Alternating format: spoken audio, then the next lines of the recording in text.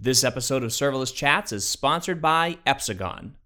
This week, I'm chatting with Eric Johnson and Alan Tan about HTTP APIs for API Gateway. This is Serverless Chats, episode number 40.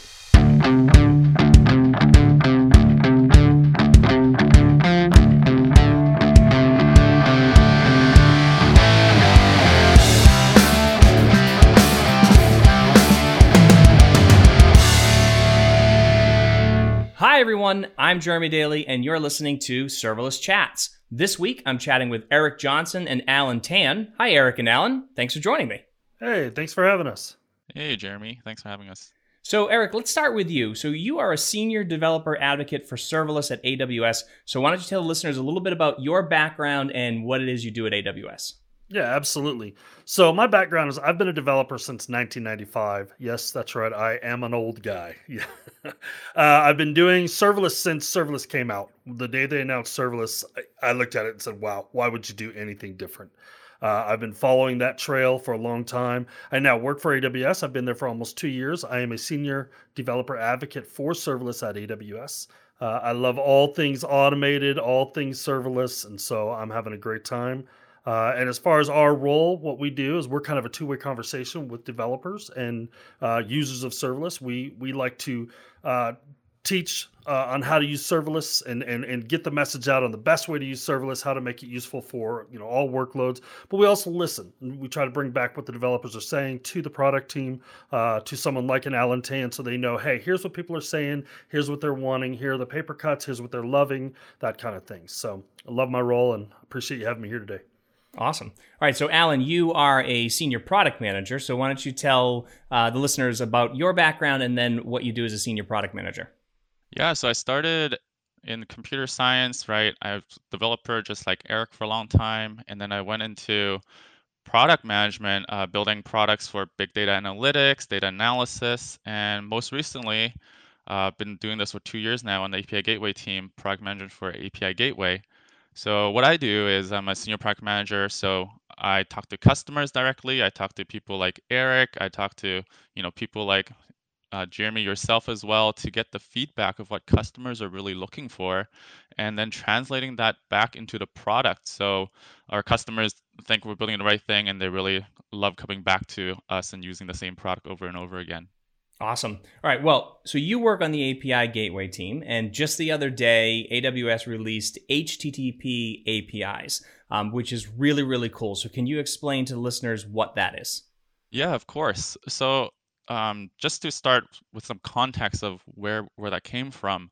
So when I talk to customers, they usually come back to us for improvements and feature requests, right? But there are a few things that are really core to products. So more generally, when people think about products and things they use, whether that's like an appliance, a car, a computer, right? There are certain things they look for, which is how can we get this thing faster? How can we get it cheaper and better, right? API Gateway is no exception to that. Our customers come back asking us the same things. So last year, we started looking into how we can continuously deliver on these improvements for them. The result was HTTP APIs. So it offers the core functionality of REST API at a 71% lower price.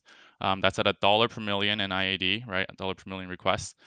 Sub 10 millisecond latency overhead at the P99 level. That's a 60% improvement. And way easier to use features. So you can think of HTTP APIs as the next generation platform for API Gateways API types, a kind of V2. Awesome. Now, Eric, you have done a ton of stuff with API Gateway, with the REST APIs. You had your Happy Little APIs show on Twitch, kind of getting into all the details. I know you love service integrations and all that kind of stuff that you've been working on. Yes, but you're pretty excited about HTTP APIs as well. I am. Yeah. For me as a developer, HTTP API brings a lot. I'm going to start with the better part. The cheaper, faster, those are great. And I love those. And those are huge to our clients. But as a developer, the better part for me is the UI, is the interface. There's been a lot of work done on how do I as a developer interact with API Gateway, and how do I develop against API Gateway? And so, I mean, it just starts with something like the UI. When you get a look at the UI, and if you've seen it, we did announce it last year at reInvent. So if you've gotten in, you've seen it. Hopefully, you've seen, wow, this is a lot simpler. And one of the examples that I'll use is CORS. And if you've ever heard me talk about API Gateway, I like to have everybody raise their hands and say, who loves CORS? And there's a good surprise you, nobody raised their hand except for one person, and he's a liar. So That's you know probably that's me. That's it probably probably me who is. Yeah. raises it. No, I hate CORS as well. Nobody loves CORS, and CORS is not, not easy, but it is a necessary thing. And so what a lot of folks end up doing is they just put stars in their CORS. Hey, let anybody get to it, let anything happen, let anything you do it, because configuring CORS is too complex. Well, with HTTP API, we've taken that, we've simplified that. I say we, but really, Alan's team, has done a lot of great work on this, but I take credit for it when Alan's not around. So what we've done is we've made the CORS integration a lot easier to set up. So you can add, here's the domains that should be allowed to get to it. Here's the methods, and it's all in a simple UI. We've also taken, and extended that where we're able to simplify the return come out of your Lambda, your backend, and we use heuristics, which is a big word that I've just learned recently. But we use some logic to fill in the CORS data in return to the customer. So a lot of the heavy lifting of configuring CORS and other items have been simplified. So as a developer, I love it. And that's just one example, though. Yeah, and speaking of that sort of reducing that complexity, another thing that is now available, and I should have said HTTP, well, it is hard to say. It's also a great SEO keyword, by the way. I think that you're going to find a lot of people finding HTTP APIs. But it just actually went GA. So you're right. It was in preview for quite some time. But going back to this idea of sort of reducing complexity, one of the things that you have to do with API Gateway is add in authorizers and some of these other things. But now you have like JWT authorizers built right into the service. Yeah, that's right. So going on the same vein of things that both you and Eric have been talking about reducing complexity, JWT Authorizer is one of those things we've heard our customers ask us a lot about from our REST API product. So how customers used to do it in our REST API product is that they would use a Lambda authorizer and they would just write custom code just to do OIDC auth or OAuth 2, and every customer has to do this. So what we've done with HTTP API's JWT Authorizer is to build all this as a native feature inside the product. So customers don't have to write code. It's basically codeless. You just configure where your token is being issued from, what audience and what scopes will be part of it, and we will handle all of that for you. Yeah, and one of the cool things that I've been seeing a lot of articles written about is this, is using something like Cognito, obviously, as a way to do it, but also being able to use Auth0. I saw somebody write an article about using Google Firestore, I think, in order to use the authorizer. Anything that can process those JWT tokens, you can plug that in natively into HTTP APIs. Yeah, that's right. So we support the token regardless of where it's being issued from, Ping, Okta, Cognito, right? So it's really being able for the customer to be able to bring any token they have and being able to use that with API Gateway. Awesome. All right. So one of the things that I found was sort of experimenting with the new HTTP APIs, which is really hard to say, by the way, but it's hard to say it fast anyways, HTTP APIs. Maybe we just shorten it. But one of the things that I found is obviously the feature set isn't quite, you can't do everything in HTTP APIs that you can do in API Gateway. So this is obviously something where you said you've gone back and you've rewritten this thing. I mean, is that something that we should be looking for in the future, is to be able to do more things with the service? Yeah, with the HTTP API, we are looking to have feature parity with API or the REST API. Now, is that there right now? No, not yet, but it is. It's top priority. We're looking. We know that as we people ask us, which should I use? And I think we'll get into this a little later, but which should I use? My rule of thumb is generally start with HTTP API. If it doesn't have the service or the feature that you need, then go to API Gateway REST API. However, keep checking because we are looking to do feature parity to continue to build out the features that are in REST API to build them into HCPI or something like that. But again, at the better, cheaper, faster way of doing it.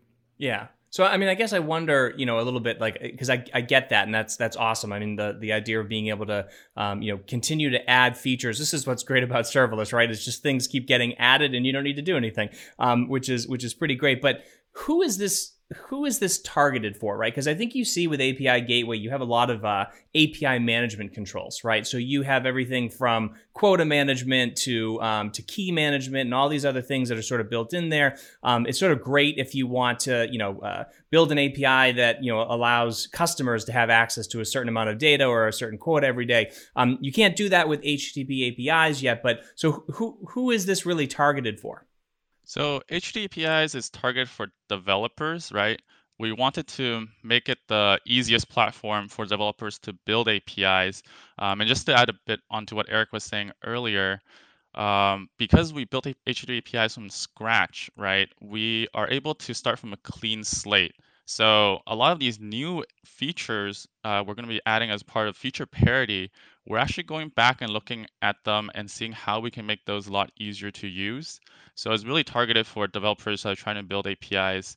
And Jeremy, you touched on API management as well. So this is also a set of capabilities that's available in REST API today. For going forward, another request we hear a lot from our customers is they're challenging us to look into the API management space and bring some innovation and disruption there. As you know, it's a very old space. A lot of our customers, especially when they're moving to AWS, are asking us to make this space easier. So this is a set of new capabilities we're looking into right now. Probably later this year, you'll see something. Awesome. Yeah, because that's one of those things too where as a developer who mostly is building just APIs, right? I just want a synchronous invocation of a Lambda function is essentially what I want. Adding on the cores and having to put extra stuff in the CloudFormation and set up those response templates is such a pain. And then you've got all that extra overhead of things that you just don't need. So I really, really love how this is super slimmed down. And once you get a couple more of those core features in, I think that's going to be pretty exciting stuff.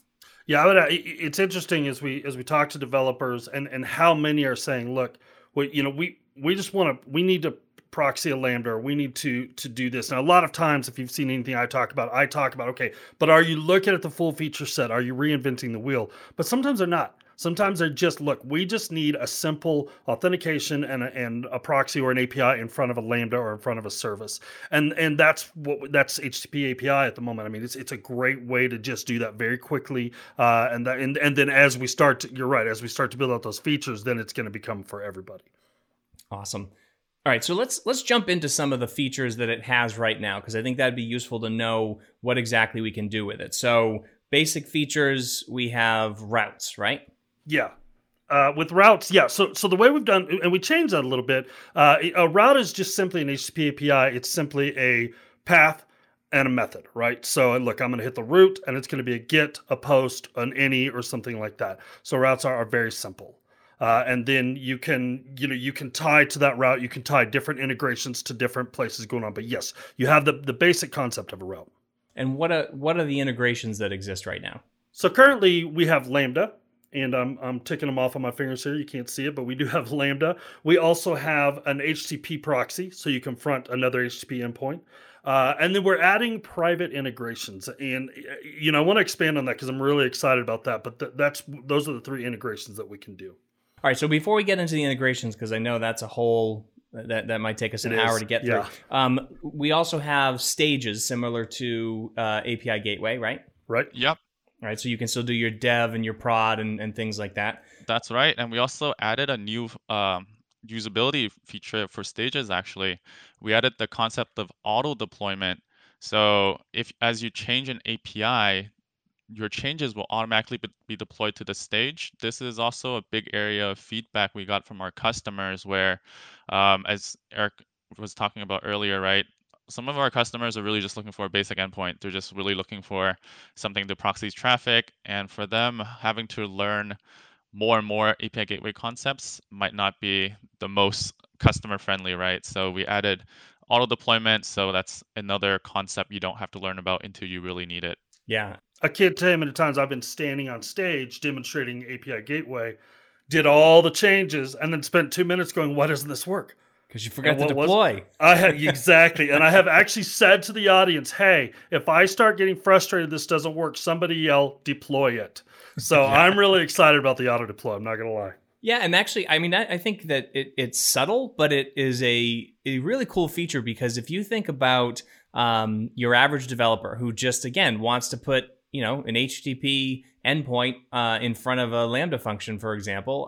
The problem is that again, you're adding on all this complexity with API gateway, and it's just another step that you have to go through. And so having that all kind of wrap into one, I think is pretty cool. Now, I personally don't like when every Lambda function has an HTTP gateway in front of it, similar to like maybe Google Cloud Functions or something like that, where those all have their own endpoint. But I do love this because it's a super simple way to kind of add that on top. So what about logging? Yep, we have access logging. Alan, go ahead. Okay, yeah.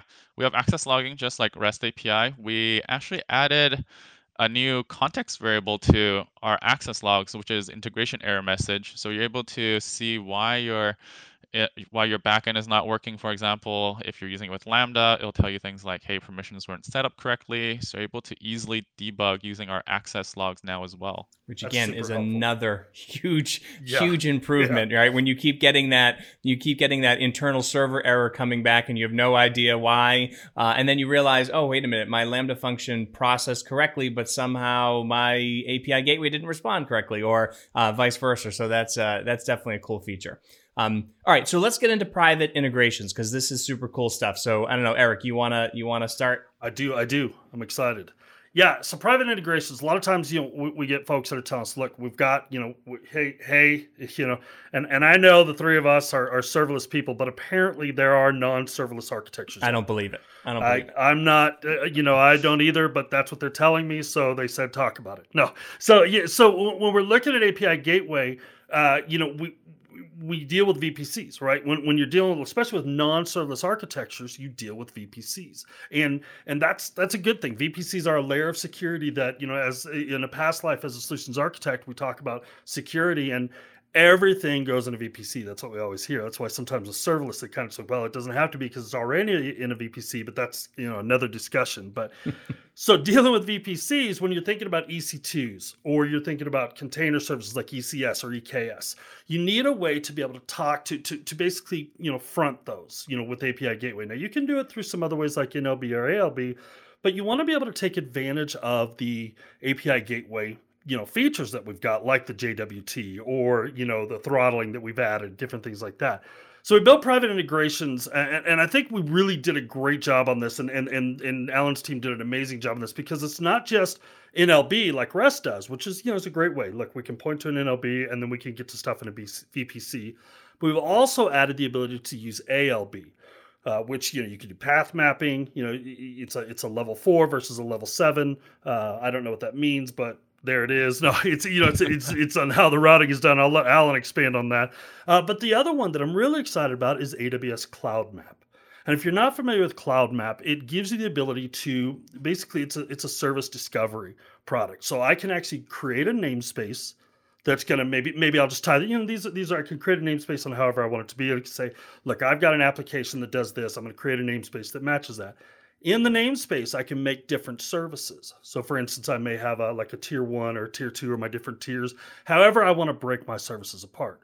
And then finally, in the name or in the service, I can register, service instances. So let's take, for example, if I'm doing ECS. So I bring up a cluster, it's got 4 different machines in my cluster, right? So I can register those instances with Cloud Map. So API Gateway can use Cloud Map to get to those instances, to connect to the clusters. And so I've got a secure infrastructure. So I'm saying, look, API Gateway, for all intents and purposes, is in that VPC with those instances. I'm probably making Alan cringe right now because it's not actually in there, but we're using technology to connect those. So with security groups, when I'm locking down my security groups, I can say, hey, everything in this VPC security group, and that API gateway can be in there because of CloudMap and because of the way it connects through.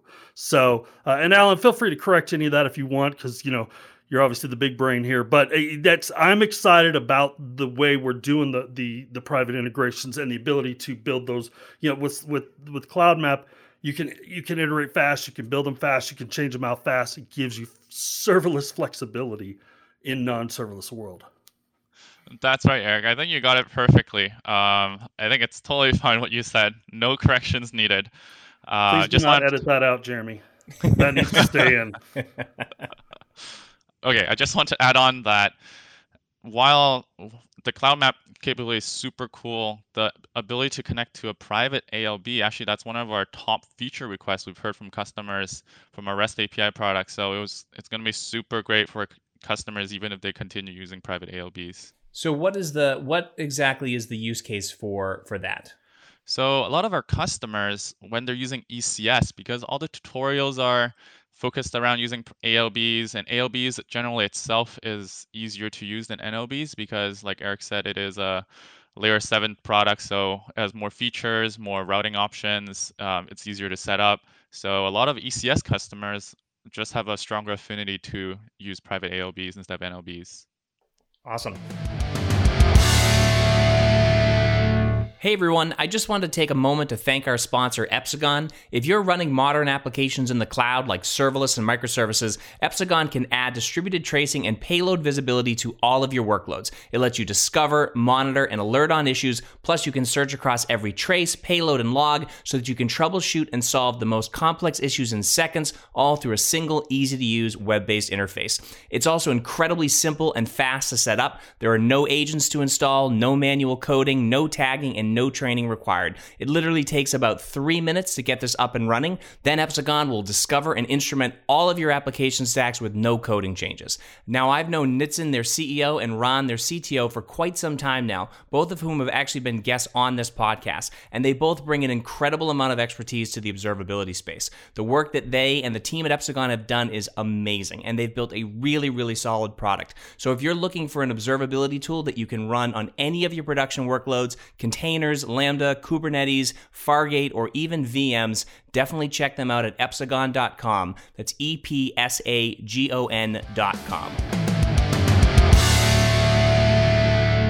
All right, so what about migration? Okay, because now let's say I've got, 200 API gateways or something like that I probably have configured for a number of customers and other people. How do I go from API gateway to HTTP APIs?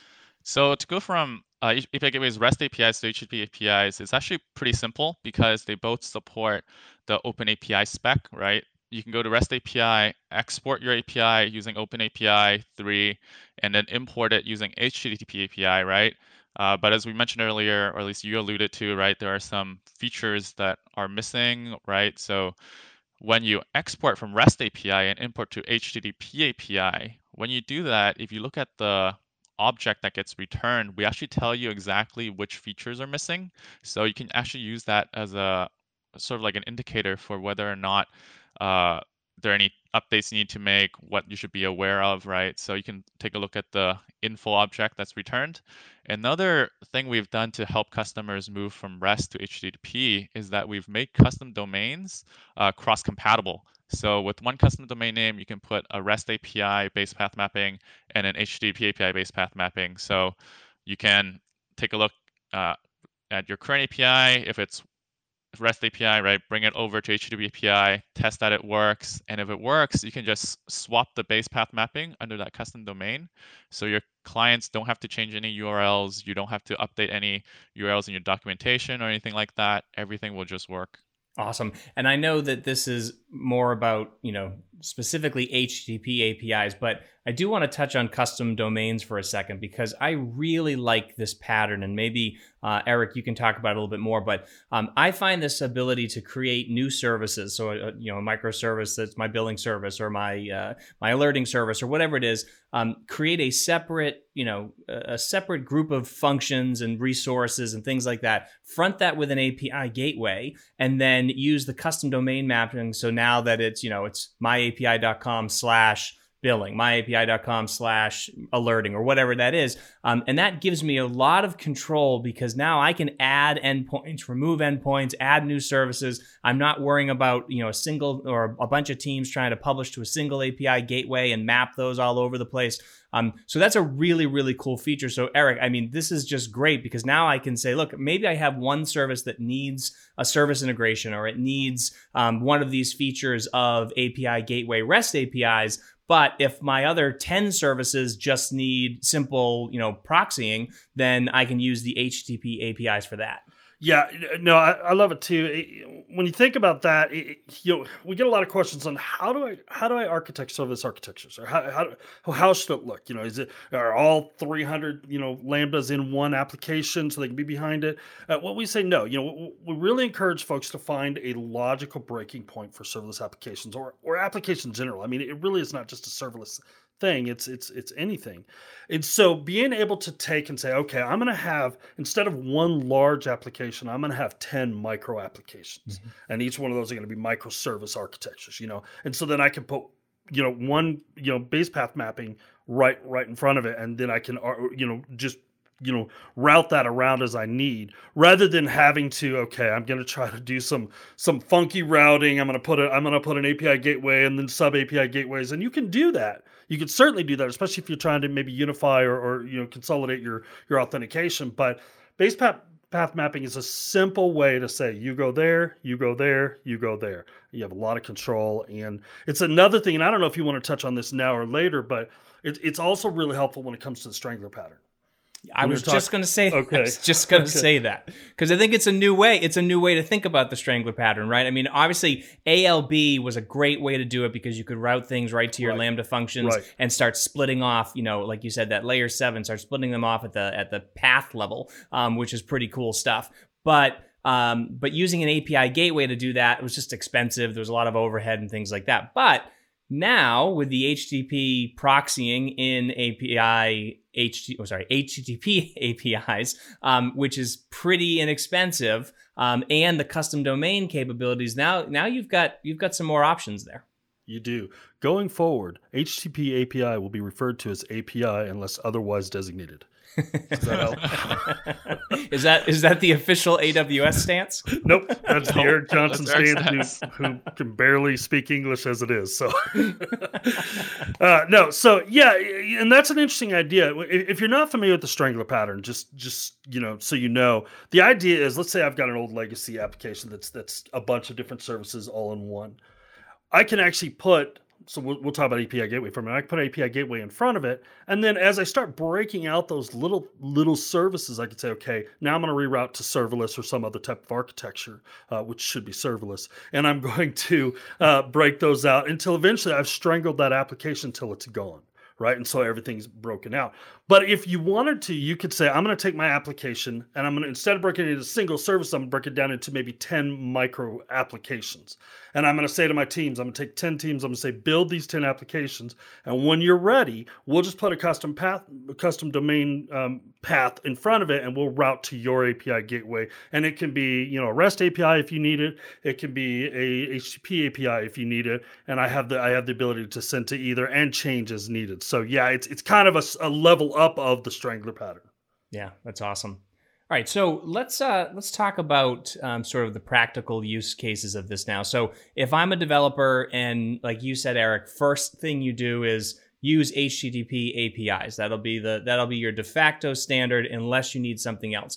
But what are some of the reasons why I would use API Gateway REST APIs or maybe something like ALB over the new HTTP APIs? So between REST and HTTP API, I think if you're, as Eric was saying earlier, if you're bringing in new traffic, you should take a look at HTTP API and see whether that's a good fit for you, because like I said, it is going to be the next generation platform for us to build our API improvements, right? If there are any feature gaps or feature parity type things, as I mentioned earlier, we're also going to bring those over time, right? So you shouldn't let any, feature gaps worry you about, whether or not going to support that in the future, right? We definitely are. But going to ALB and API Gateway now, while there's some overlapping features, they're really quite different. So I think really similar to earlier, the rule of thumb is just to pick whichever one meets your needs and where you think your needs are going to be in the future, right? So for example, API Gateway offers throttling, authorization, publishing APIs, monetizing APIs, serverless WebSockets, right? So you don't need to worry about these kinds of things in your backend code. So going back to the strangler pattern, for example, if you're using a Lambda function and if you're using your legacy on-prem backends, for example, and there's some authorization authentication you want to add for all these APIs, API Gateway is a really good place to put that, because then you don't really need to worry about having, a authorization library in your Lambda code and an authorization library in your backend code and trying to keep that consistent over time. Because consistency is really hard, especially when you're talking about doing code manually, right? Yeah. So that's the kind of benefit that you get with API Gateway. You get a consistent layer where you can put some of these logic in. And also being serverless, if you're not serving any traffic, you're also not being charged. Right. So it's really good for highly variable workloads where you need to scale up and down, and you don't need to maintain a minimum footprint. ALB, on the other hand, works really well if you already have all that logic that's already handled, right? So you're already handling throttling, caching, authorization in your backend code, and you don't really care about having to maintain that over time. So it's really good if you already have those things. The pricing model works really great if you have a lot of small requests and you already serve like a very consistent level of traffic, because how ALB works is there is a base price for keeping the load balancer around. Mm-hmm. So it's really good if you already have a minimal footprint for your traffic. I would add in also, and I completely agree with Alan, but a lot of times when we have the discussions and I'm in the field, it's the, I don't use any of the features on API Gateway. So, why do I need to use it? And that's fair. And if you really are not, okay, that's something to look at, and maybe ALB works out. But what I encourage people is, you ask them, okay, are you handling caching? And, yeah, we're writing to like an Elasticache from Lambda. I was like, okay, well, we can, I can help you not do that and just, offload. I really encourage people to figure out what are they doing in the Lambdas or the backend integrations that can be rolled off into API Gateway. And because then you start, and I know people hear this a lot, but you start looking at the total cost. The TCO, the total cost of operating it, right? So you look at how much code are we writing to do stuff that's already available. I'm a big fan of less code. If I build an application, the most dangerous part of an application is my code. There's just no two ways about it. And so my encouragement is, if you don't have to code it and you have a service, and sometimes you look at that price factor, but you have to look at the price factor in light of how much developer time, how much operational time, how much management time is going into putting it into your code versus rolling it off. And especially with the drop in cost with the HTTP API, when you're paying at a third of the cost, and as we reach feature parity, I just think it's the way to go. Like I said, rule of thumb, that's the first place I go. Well, yeah, no, I think I think you hit the nail on the head there. I mean, the biggest thing for me too is, why rebuild something if it already exists? And I mean, it has to exist in a way that works for you, right? And so obviously caching